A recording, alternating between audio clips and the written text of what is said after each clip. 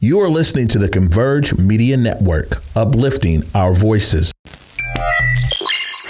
Hello there, everybody, and welcome back to Circling Seattle Sports on Converge Media. Your host, as always, Belle Garcia and Charles Hammaker. Interesting sort of week again. I mean, it's never not an interesting week as we join you here on Memorial Day of 2022.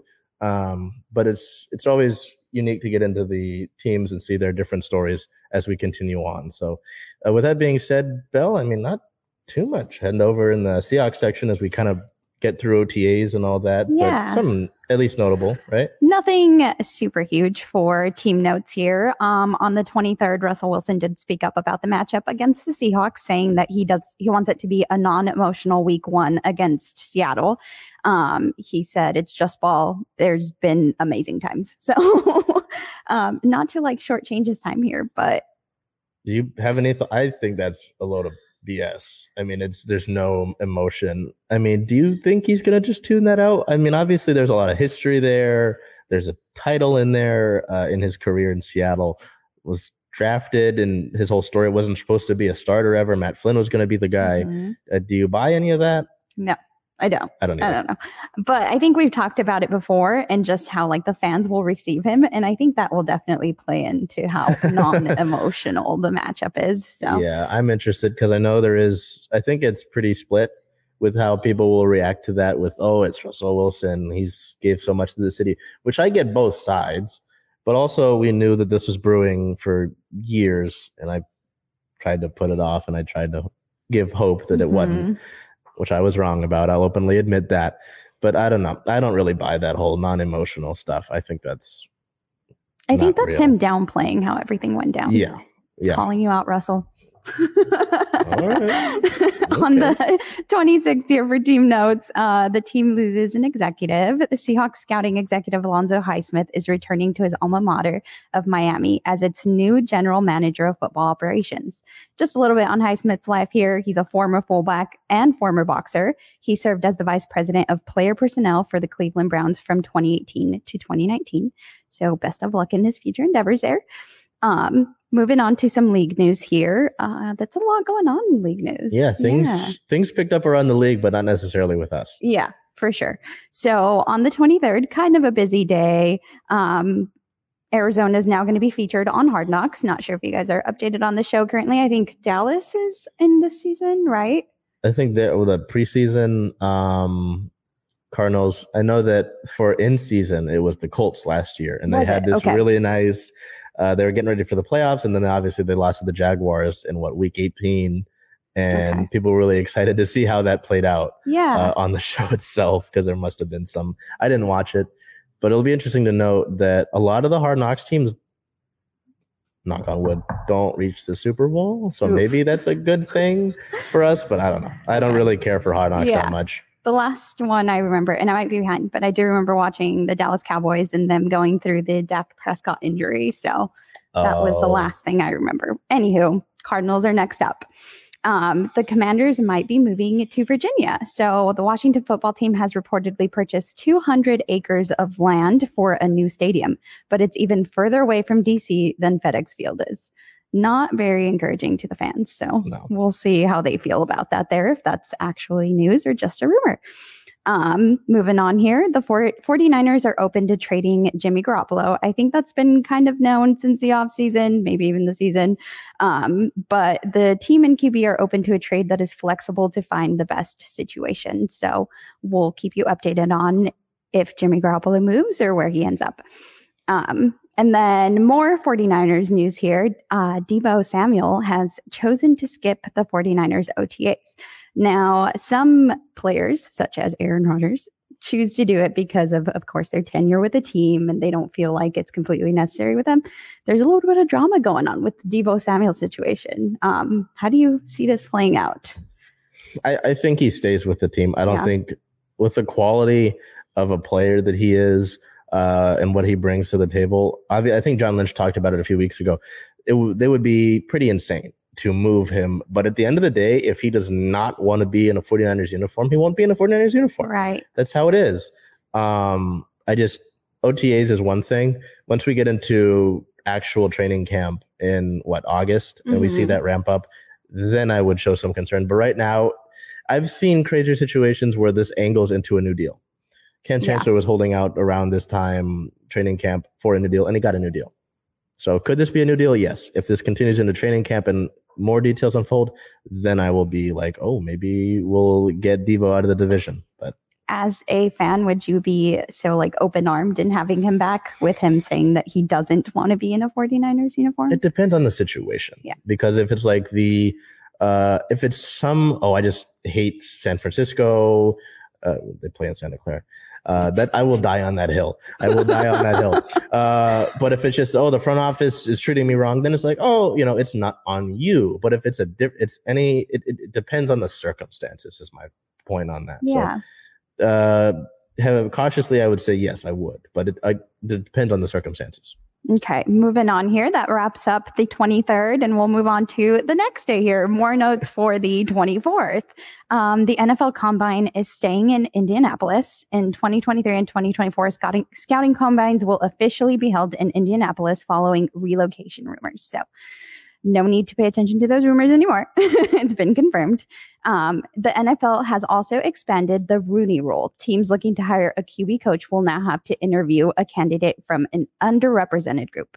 And I just have to say in regards to that it's about time. And I can't believe that wasn't instituted previously. So moving on here, the NFL's getting rid of the Pro Bowl. The league is reportedly discussing ways to improve Pro Bowl week, including the possibility of eliminating the game altogether. And I can say personally for myself that I don't watch the Pro Bowl. I don't think a lot of people watch the Pro Bowl. I mean, it's just been something that, different leagues around the country have worked on their all-star games. The NBA, I know there's some weird point requirement that they have to hit. Yeah. And there's the way that the teams are drafted. I know a few years ago, the NFL did, it was like Team Dion versus Team Chris Carter, where they were drafted, I believe. It's tough when there's nothing at stake and players are more worried about not getting injured. There has to be something that they want to play for. If you're there and it's just a participation thing, it's like, okay, you get the clips of the Pro Bowl where guys are like hugging and it's a tackle, so hey, there are people in this position that get paid the big bucks to figure this out. Mm-hmm. So do I see the Pro Bowl getting removed? Probably not. No, I figure they're going to try some stopgap situation and maybe it works, but Pro Bowl, I have not sat down and watched a Pro Bowl in years. Yeah, I haven't ever.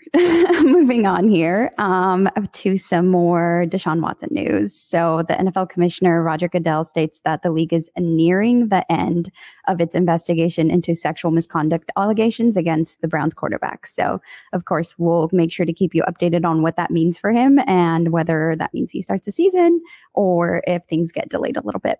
That wraps up the 24th. We'll move on to the 25th here. Colin Kaepernick finally landed an NFL workout after 5 years out of the league. So he did work out with the Las Vegas Raiders last Wednesday, May 25th. And it's reported that he's in great shape and the workout went well. But it's been radio silence since then, right? Yeah. I don't know what that was about. If he sat there and performed well, you've got Derek Carr. So he's not sitting there and performing for a starter role. But it's always good to have depth. I'm just interested to see, if you're going to be radio silent, like you said, was it just to work him out, see what he's got, kick the tires, help him, sort of showcase himself to the rest of the league. And part of the reason that I was interested in this headline was it throws out any narrative that it's just a publicity thing. He doesn't want to actually play.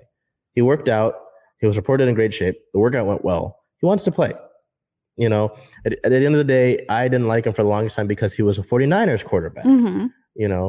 So it's like, I don't care if he's doing well, someone has to sign him because there are quarterbacks on other rosters that are not as good as him.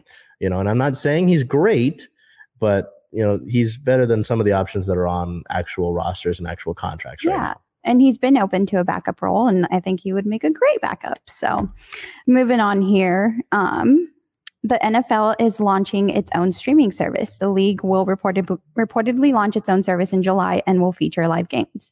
So does that mean that they're going to be competition for like Sunday Ticket, or how does that work? I think so. I'm not sure. I just the only way I feel about this is I'm tired of streaming services. There's too many of them. We're gonna get an MLB one, and we've already got like Sunday Ticket, right? I mean, what NFL Game Pass?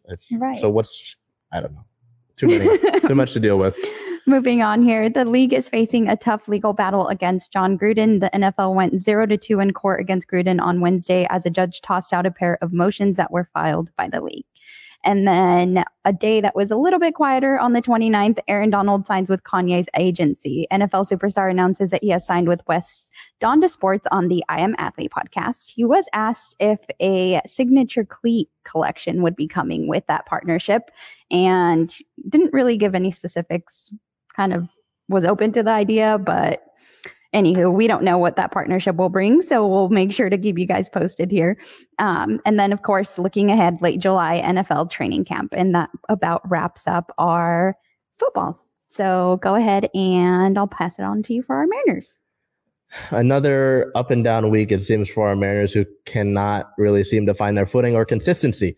So with that being said, we'll look to their series here, 3-game set to begin their homestand against the Oakland Athletics. So on the 23rd versus the Athletics, a 7-6 win, kind of grinding that out there really close. Player of the game, center fielder Julio Rodriguez going 2 for 4 with 2 runs and 3 RBIs. The next day, looking to get that series win, unable to do so. A 5-7 loss on the 24th. Player of the game, first baseman Ty France. You'll hear that name a lot today. Mm-hmm. Going 1 for 3 with 3 RBIs and a walk. So tough one. I mean, it's a 2-run game. You were close. It's fine. Go back and win the next game, right? As you can see, they didn't do that. They would lose on the 25th in a Wednesday matinee 2-4. Player of the game, once again, Ty France going 1 for 2 with a run and a walk. So a tough one. I mean, you sit there, and at the time, on the loss of that 25th, you were in the bottom of the division. You were playing Oakland, who is 5th in the division, and then you lose a series to them, which you really cannot afford if you want to be a playoff team, if you want to live up to the expectations set by the franchise and the organization, the front office, all that. You have to win series, and you have to take care of the bad teams. And you didn't do that. I mean, this is an Oakland team that gutted itself. Mm-hmm. Chapman's gone. Olsen's gone. They traded Chris Bassett. I think Sean Manaea got traded to the Padres. And so it's like, hey, these are teams you should roll over. You can lose one game, but ultimately, like I've been saying, as this season has gone on, you have to win series. And you lost one, and then you were in the cellar of the division. And after that game on the 25th, it was like, hey, you have to play Houston now. Houston, top of the division. They found their footing after kind of struggling in the beginning. Did not look good. So we head over to that Houston 3-game set, which began on the 27th, a 6-1 win, which Bell was at. Player of the game that I picked, designated hitter Kyle Lewis, going 1 for 4 with a run and 2 RBIs in this game. So the bats come alive. They did.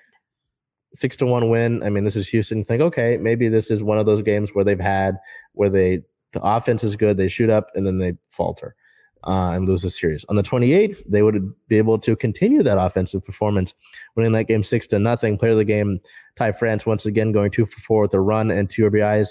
So you win the series against Houston, which is a good thing. Mm-hmm. You want to, again, as another thing that I've said with this team, if you ultimately want to make a playoff spot or win the division, you're going to have to beat the big bad, which is at this time Houston.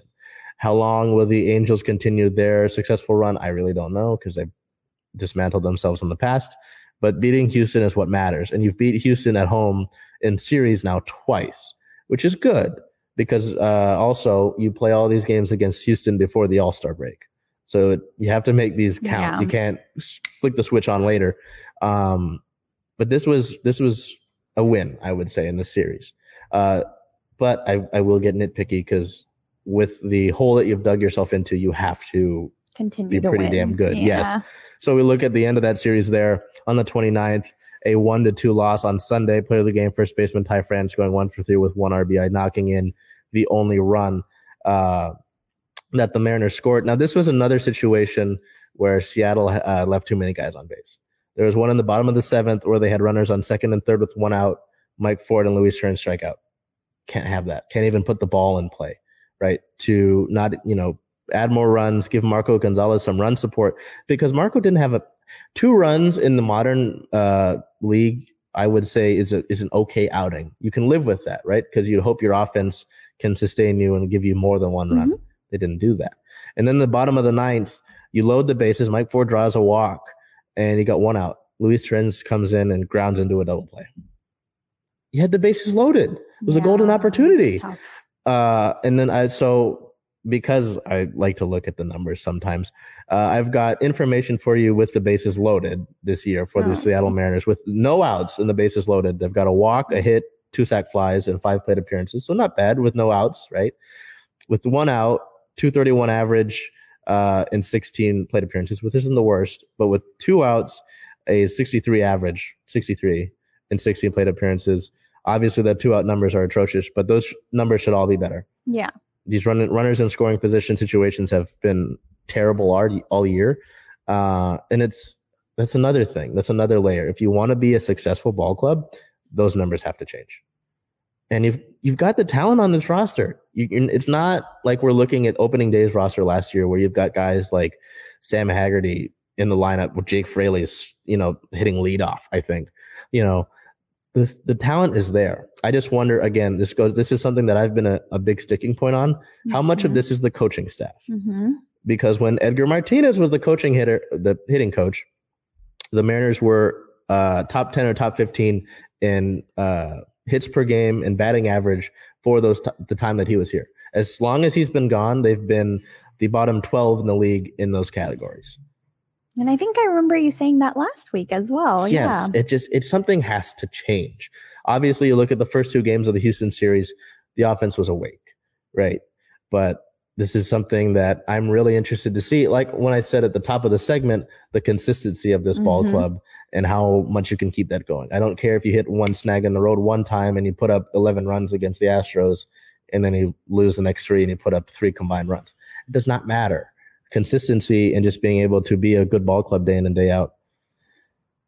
At the end of the day, it's not the end of the world if they don't make the World Series this year, because the front office hyped up playoffs.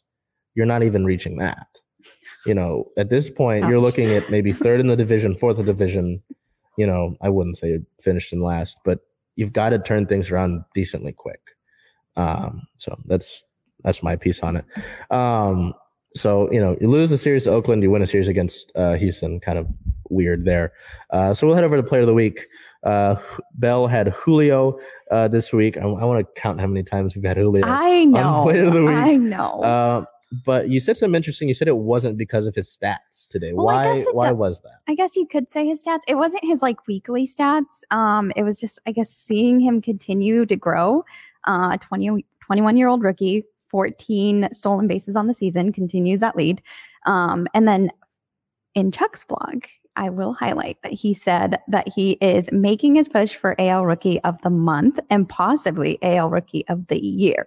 So, I mean, that's huge, but that's also based on statistics on what he's been able to accomplish. So I guess it's somewhat of both. Yeah, I mean, he's really turned it on.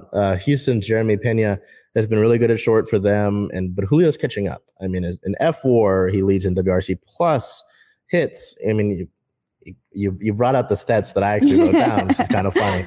But you've got a point. I mean, Julio, and I think I had a tweet about it. In the season that has been as tough as it has to begin, Julio has been just as advertised. There have been prospects that you could say the scouting, the developmental team has ruined in the past. I don't know how much Dustin Ackley, other prospects, whatever. Guys like Julio, you cannot mess up. He is going to be a star, and he has been. So, I mean, do you have any further thought on that?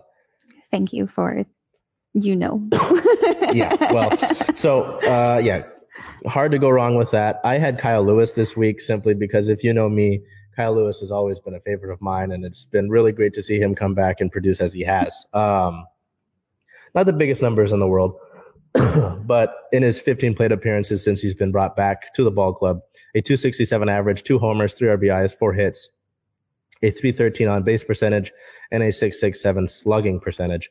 Kyle's just been a guy that has had a really rocky career to begin with injuries and just injuries and just not being able to stay on the field. And so to see him back, see him producing in this lineup, not yet taking out field play, just kind of being in there as a hitter, and being successful in that role. His story is great, and I just hope that they manage that properly, because that's something that Scott Service said before one of the games. He's not going to play outfield for a while, but they do want to make sure that he gets out there, and they're going to monitor it as that progresses. So we look over to team-related news here on the 24th. Kyle Lewis returned to the lineup, as we're getting to. He was reinstated from the 10-day IL, and as I said, in that DH role, he's going to be there for a while. Scott Service said he won't play in the outfield for a decent amount of time, foreseeable future. On the 25th, right-handed pitcher Adrian Sampson declined his outright assignment to AAA Tacoma and elected free agency. So kind of interesting. He says, "Nah, I'm not going to stay in your organization. I'm out of here." Yeah. On the 26th, right-handed pitcher Drew Steckenrider was optioned to AAA Tacoma. So no injury there. Just his play to begin the year has not been. He's taken a definite hit from what he was last year. And then a little bit of a prospect check-in on the 26th as well. Right-handed pitcher Connor Jones threw a 7-inning no-hitter for AA Arkansas. The Travelers pitcher raised his scoreless inning streaks to 22. So kind of interesting to see him there, see how the farm's doing with this system. On the 27th, left-handed pitcher Roenis Elias was selected from AAA Tacoma, and right-handed pitcher Riley O'Brien was designated for assignment. So with that being said, excuse me, Belle, I'm going to hand the league notes to you. Of course. And things kind of took an interesting turn around the league. Yeah. So starting on the 26th here, Anderson Donaldson Sega. Donaldson issues a statement about his racist remark, apologizing. There was a mutual understanding. In the past, it had never been an issue. Things that we mentioned last week. I guess he's just continuing to go with that. So anyways, issued that apology. The Yankees and the Rays denounce gun violence. The teams halt their social media coverage of their game to bring attention to facts about gun violence in America. On the 27th here, Giants manager to skip anthem, Gabe Kapler, says that he will protest during the national anthem until I feel better about the direction of our country. Mets manager Buck Showalter says he supports his action and would support his players if they did the same. Tony La Russa disagrees, calling his action inappropriate. So it'll be interesting to see how the dominoes fall here after that. Yeah, it's been interesting. I mean, I don't want to just move on from the Anderson and Donaldson stuff. Yeah. I'm hoping that situation's been resolved and moved on from, because that was just inappropriate all the ways around. But with what's happened, obviously this is not our field. We're sports, we do sports. Yeah. But with what's happened, it's been interesting to see not only in Major League Baseball, but what the different leagues around the country have done to bring more attention to that and kind of put that at the forefront. So it was interesting, because I was on Twitter that day when the Yankees and Rays were doing that. Nothing about the game, just information about gun violence, just statistics about it, which was really interesting to see. So I did see some similar situations where some people on social media were apologizing before they started just, sending out tweets about the sport, that they had to continue to do that. So it is interesting to see how some people what they're doing to show their support for that. Was there anything else you wanted to say? Close it out? No. So we'll finish up here with our Mariners sitting at a 20-28 record at the moment, fourth in the American League West. They will head on the road now for a 9-game road trip as they take on the Baltimore Orioles May 31st through June 2nd. Those are all 4:05 p.m. Pacific time starts, and then traveling down to play. I put the wrong graphic in there. The Texas Rangers from June 3rd through 5th. The third at a 5:05 p.m. start. The fourth at a 1:05, and a fifth at 11:35 a.m.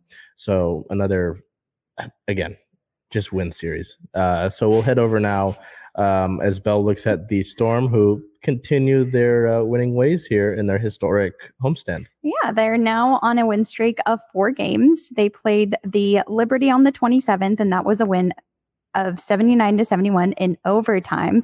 That ended at 67-67 in regulation, and then they had to go into overtime there fortunately won. We have player of the game, Breanna Stewart, with 31 points, 9 rebounds, 4 assists, 3 steals, and 1 block.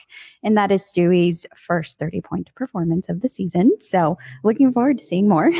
On the 29th, they once again played the Liberty. That was not what was expected, considering that overtime win. They won that one 92-61, completely dominant.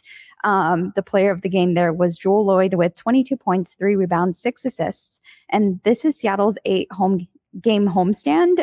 It's continuing, and they're tied for the longest in WNBA history with those 8 games.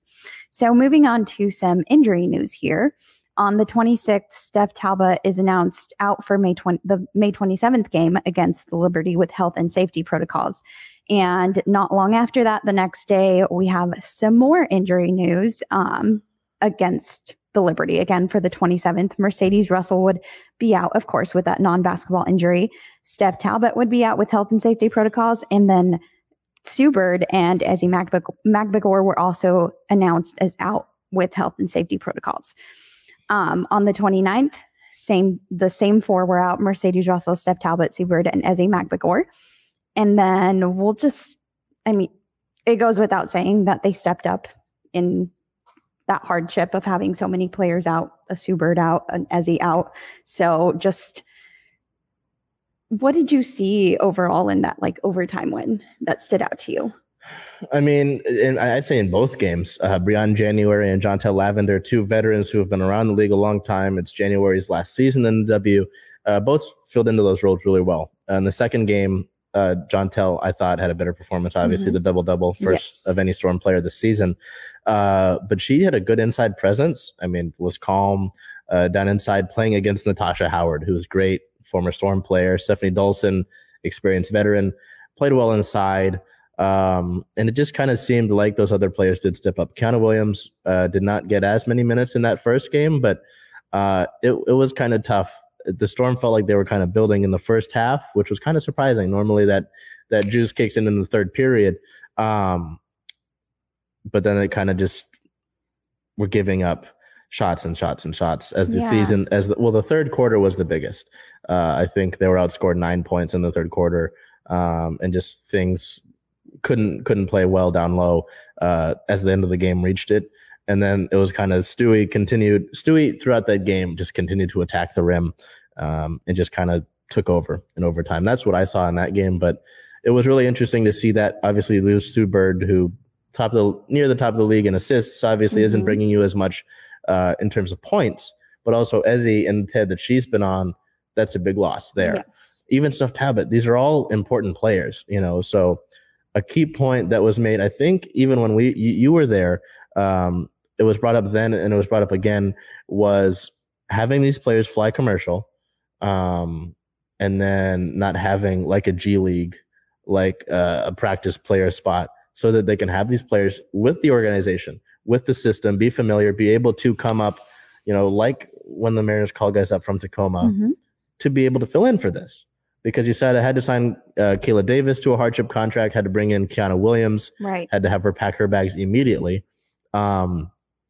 These are difficult situations to put people in. You're basically on call. It was really, obviously props to those players who had to sign hardship contracts and fill in. But this is a situation with the W that needs to be resolved. Yes, and several players, I think, Jewell Loyd spoke up on it. So, yes, definitely. Moving on here for team notes, since we've covered that Kiana Williams and Kayla Davis were signed to a hardship contract here, I'll move on to our other news. Storm President CEO Alicia Balavanis named Seattle Sports Leader of the Year. The award, which was handed out this year for the first time since 2012, recognizes a leader whose efforts have demonstrated significant and positive impact within a sports organization or the Washington sports community. Balavanis has guided the Seattle Storm through a monumental year as a team returns to the Seattle Center and the newly renovated Climate Pledge Arena. Balavanis has been instrumental in the Storm's recently announced training facility, which, when completed in 2024, will be the only practice facility dedicated for the exclusive use of a WNBA team. She has also overseen the growth of the Storm's Force for Change program, the franchise's comprehensive social justice platform, which allows the Storm to be a force to affect meaningful change in Seattle. So congratulations to her, and it's well-deserved. Moving on to some league notes here. On the 24th, the Washington Mystics hold a media blackout in protest of gun control due to the mass shooting in Uvalde, Texas. They did step up to the podium, but they just said, we're doing a media blackout. We don't agree with the way things are currently, and so we want change. In more words than that.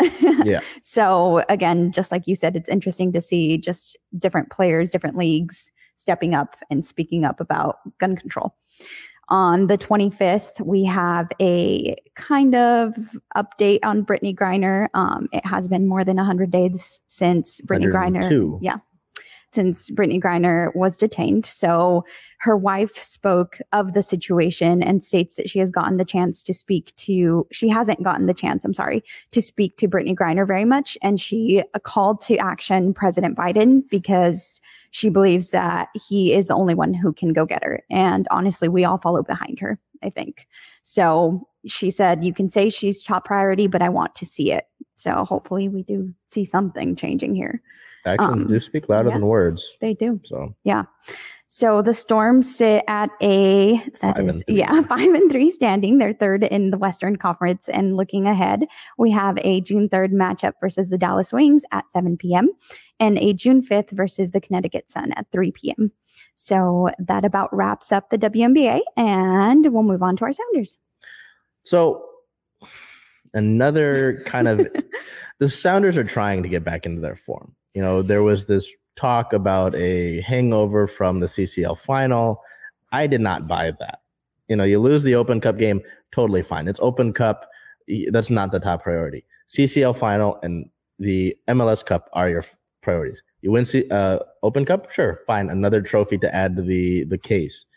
But, you know, it's a tough situation. You try to get back into prioritizing actual MLS play. They beat Minnesota. You lose to Colorado. No teams have really been able to win in Colorado.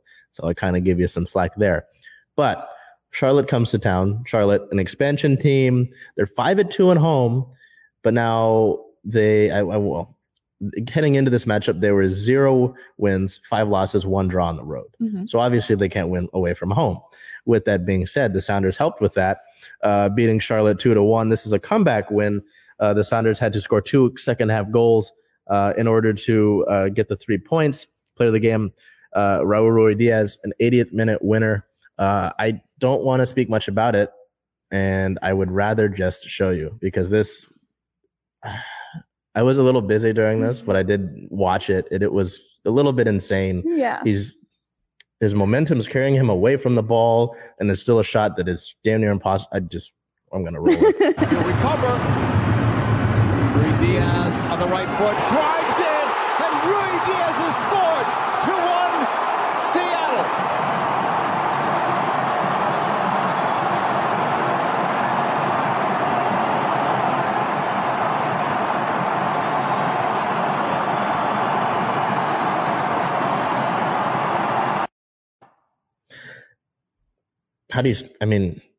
Falling away, still Raul continues to be a guy that amazes. One of the guys that is one of these Sounders' all-time leading scorers and always steps up in big moments. So what did you call him a few weeks ago? Clutch? And I would say that, yeah. Look at that clutch shot there. 2 goals in the final to win that. It's just, he's a guy that you wanted to lock up, and I'm glad that they did this offseason. And it's nice to continue that. Like I said, you had been out of any playoff race when you were playing in CCL, but obviously there was something bigger at hand. It seems like they're really getting back into rhythm. I'm not saying that they're fully in rhythm right now, but they're getting back to it is my point. So it's actually funny. With this game on Sunday, it begins the Sounders' first ever 5-match homestand. They have never played more than 3 MLS home games in a row before, and the most for all competitions was 4 in 3 different instances, 2011, 2020, and 2021. Long stretches that were more common when they were in the A-League or the USL era, multiple 6-game homestands and 8-match runs in 2008, but never in MLS. So we got some big homestands coming around here in the city. So anyway, we'll continue.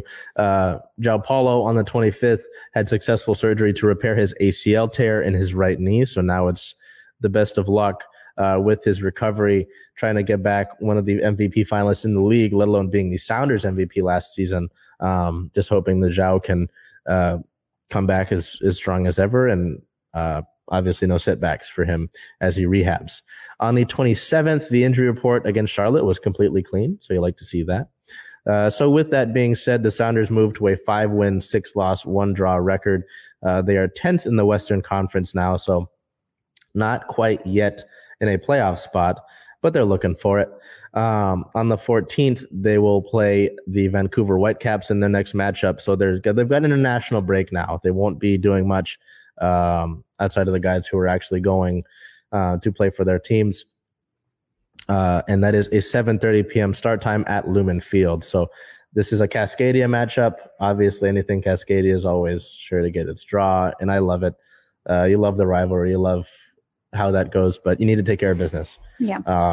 So we'll see them continue rolling. There's nothing Kraken related, so I'm sorry, but I don't have anything to pass to you. No, that's fine. Go on, and we'll just continue with soccer here, and we'll move on to our with the Reign. Yeah. It's kind of odd, It's just when you skip a segment, it feels weird. We'll head over to our Reign here, who played 3 games in 1 week. Let alone being a professional athlete, that feels like a lot to you. No, I mean 3 games 1 week. So there were some mixed lineups, but the Reign had 9 points on the table. We'll see how many they got. So May 25th versus the Kansas City Current on a Wednesday at 7:00, which is it's kind of tough, especially for people to try to come and get them out of there. A 1-0 win. Player of the game forward Bethany Balcer with a goal, 2 shots in 27 minutes played. Obviously coming on to sub as a super sub, recording the game-winning goal in the 80th minute off a great service from Sofia Huerta. And then on the 29th versus the San Diego Wave, playing the Wave, who were at the top of the NWSL table coming into this game, 4 wins and 1 draw. They had not lost a game. That would change on the 29th. A 1-0 win. Player of the game, forward Rose Lavelle. I know that's kind of weird. She's normally a midfielder, but they had her playing as a forward this match with a goal on 3 shots in 90 minutes, scoring a game-winning goal in the 75th minute, a header goal, which Rose is not known for her headers. So seeing that play was pretty cool. But so out of 9 possible points in that 3-match week, you got 7, which hard to complain about. A draw and 2 wins. To go undefeated in a week when you've got 3 matches, I'd say that's a success. But there's some more news on that. The 29th was a big day for the club, so we'll get to that. First, we look at the injury news.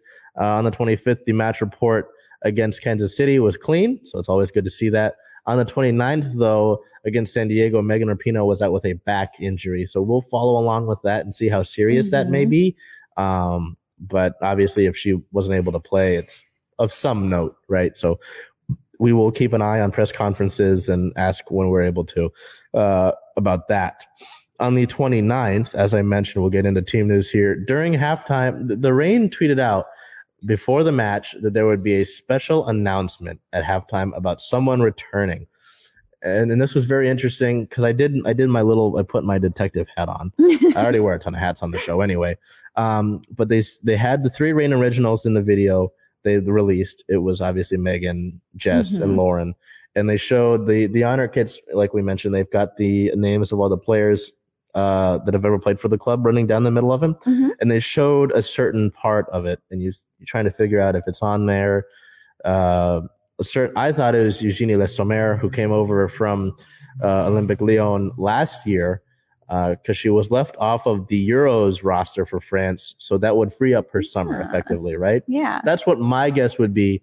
A friend of mine said Kim Little. Kim Little was a fan favorite with the Reign. We'll get into her accolades there. It was obviously, we would find out, it's Kim Little. Kim Little will return to the club with a loan from Arsenal from June 1st to the beginning of Arsenal's 2022-2023 season, which begins on the 15th of August. So it's not that long of a loan. It's kind of she's essentially being signed to help as a national team replacement player, while some of the other players like Lavelle, like Huerta, hopefully Bethany Balcer go and play with the international team. But still, I mean, you're getting a fan favorite back, someone who played with the Reign when they were the Seattle Reign back from 2014 to 2016, playing in Memorial Stadium, helping the Reign to 2 NWSL Shields, and also winning a league MVP back a while ago. So it's obviously a big help to have that, but it sucks that it's such a short time. But it's to have Kim Little in a Reign uniform in Seattle, let alone at Lumen Field, will be a pretty cool spectacle to see. The Reign don't play at home again until the 18th of June, so that is when we'll see her. But so her loan begins in 2 days. It'll be interesting to see if she's good to go for the June 4th match against Chicago. I would say no. I would say they're going to try to implement her and get her up to speed and get her familiar with other players. But it'll be really cool to see that. My parents would bring me to the Reign games at Memorial Stadium, so Kim Little is someone that I had seen before. Also on the 29th, I had a little graphic made for this. I went out. I had a little graphic made. Jess Fishlock would hit 150 NWSL regular season appearances. So she's one of the Reign originals, one of the 3 that's been with the club her entire club career here since 2013. In those 150 games, 34 goals and 23 assists, my apologies, and winning MVP of the league last year. It's just someone that, as I've said before, that I think I said it in the when the season ended, but when you look at this Reign team, she is the engine that continues to push it. She is I always joke that during the Reign games, they should just have a Jess cam, just so you can see it. She's very lively, always, on the refs, on her teammates, and just someone that makes this whole operation go. So congratulations on 150 NWSL regular season appearances to you, Jess. So nothing league news related. As we look ahead here, the Reign record sits at 2 wins, 1 loss, 3 draws. They sit at 3rd in the NWSL table right now. So they jump from about 7 to 3rd. Nice. At the current moment. I think there's a game going on tonight that might change that, but they've jettisoned themselves pretty significantly. Looking ahead, they will play June 4th versus the Chicago Red Stars in Chicago. That's a noon start, which is kind of interesting on a Saturday. In Chicago, in the Midwest. Yeah. But it's another opportunity for them to continue to build on a little 2-game road trip. So with that being said, here we head over to our Seawolves, who continue to we're looking for a playoff spot. They had a lot of things against them.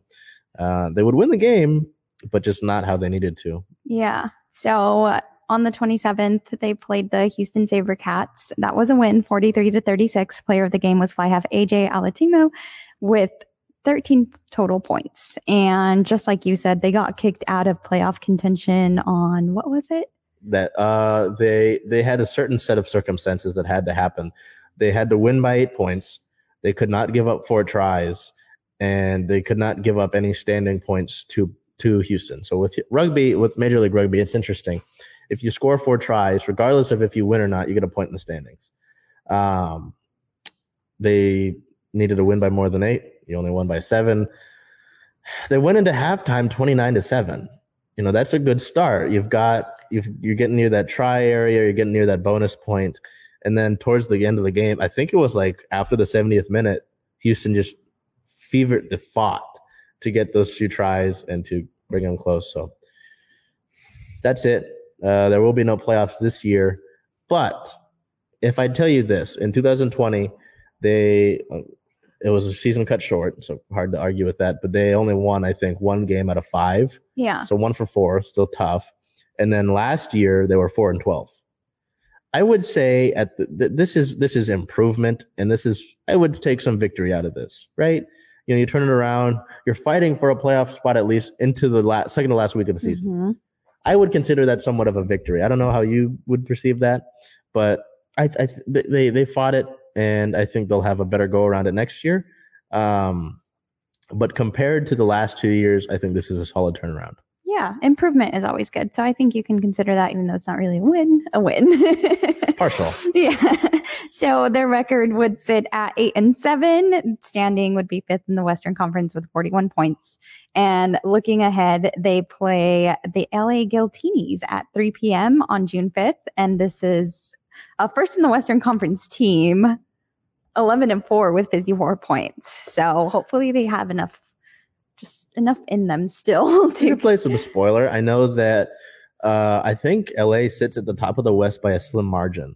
Oh. So if the Seawolves could play some spoiler and help some seeding, I mean, I think the 3 teams in the playoffs are locked in now. Yeah. But you could play some spoiler. You could ruin some seasons, which is always fun. So yeah. Well, not ruin some seasons, but make it a difficult road to traverse. So with that being said, we'll head over to Star of the Week, which is always a nice little segment to go and reflect on. Belle went with Stewie. Stewie doubled down. Yeah, she was my pick last week. Oh, I thought it seemed familiar. So why Stewie this week? Her first 30-point performance of the season, and it came when the team needed her. I mean, of course, we had Steph Talbot, Ezi Magbegor, Sue Bird out for both of those games. She had that 30-point performance in the first game.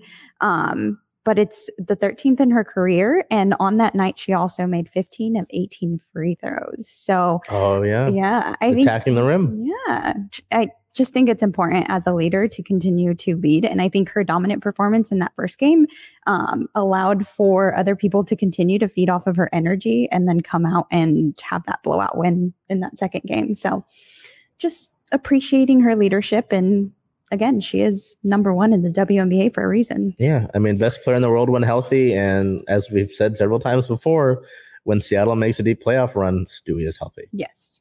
So, yeah, never a bad pick. I personally went with Kyle Lewis. As I've alluded to, Kyle's been a guy that, I mean, I met the guy too, so it didn't help there. His story was already an incredible one. So to have that personal aspect of it doesn't help. But to see him battle through essentially blowing out his entire knee, not just in an ACL, but like UCL, all that destroyed in Everett. And then to work back to that, to win Rookie of the Year last year, a guy that, when during 2020 and when baseball was around, there's not much going on, right? At the time, we can't really do much. To be able to to be at home, turn on TV and watch a guy like Kyle Lewis day in and day out and win Rookie of the Year, it helps. It helps get through all of that and what was going on. And to see him deal with another injury last year and to start the year on injury report this year and to come in and immediately contribute. Yeah. It's really cool to see that. So Kyle Lewis, I doff my cap to you. And that's our episode for the week. The Mariners continue their season. The Seahawks kind of work through things in their off-season sort of schedule. The Storm are rolling right now, 4 in a row. Keep that going. I think I wanted to touch on it. You get these 8 games at home. That's a lot of time for practice. It's a lot of time to really set the sails straight, and prepare yourself for the rest of the season. Because you and I have talked about the defense and how important that is. Yes. You sustain that, you're going far. Yes. So the Sounders there getting back into shape. The Reign hitting their stride as well. Seawolves, to win the game. It's a tough loss. So I'd say it's a successful week. Yeah, I would take that as a successful week in our sports world. So with that being said, we got some, I don't know where they're at right now, but we got some people in the house. I mean, Salman is always dedicated. I mean, a trooper over there. Salman, I salute you and all that you do. Ike Everard's here. He's going to be helping us a lot with what we do on Circling Seattle Sports. My guy Omari is here. He's kind of sitting back there trying to be nonchalant about it. So some guys that really help make Circling Seattle Sports go. I mean, these 2 faces up here that you see do some work, but the guys behind the cameras are a really big help. So with that being said, we will see you next Monday. In June. We'll be in. I don't like that. Stuff's moving too fast, but we're getting towards summer. The days should be nicer. We should hopefully get less of that rainfall. Until we see you again, do whatever you can to make today a great day. Converge Media produces culturally relevant content for Black and urban audiences. Our coverage is raw, transparent, and objective, praised by community leaders, government officials, and residents.